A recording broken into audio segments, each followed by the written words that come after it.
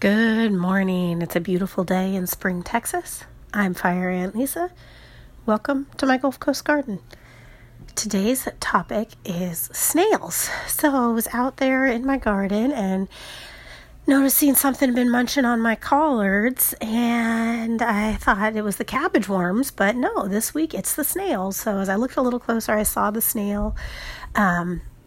They're very easy to spot. The ones that I was looking at were quite small, like 1 or 2 millimeters. There was one that was maybe 8 millimeters, but I just pick them up and just throw them out over into the grass. I don't know. I kind of crush them a little bit, maybe, but I don't really do anything with them other than remove them from the collard greens and try and get them a good distance away. So we did have some really solid rain, so I think that is what has allowed the snails to spring forth, and the rain was also really good for the collards that are starting to really put on leaf and look really full, and they're doing great. And the bolted collards, the seed pods have started to dry, the older seed pods, so just kind of grabbed one of those and really good looking seeds in there. So I just kind of sprinkled those around in the rest of the collard bed. So we'll see if they sprout or not. I'm not really going to make an effort for seed saving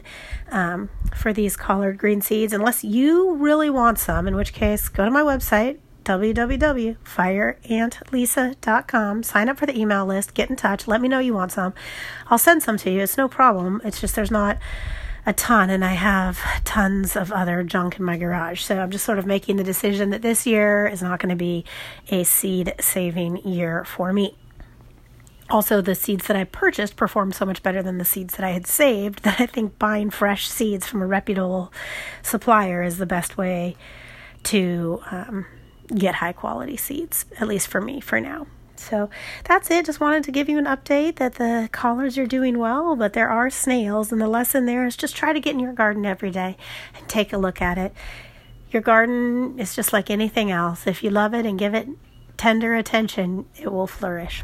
All right. Thank you so much. Have a great day, and I'll talk to you tomorrow.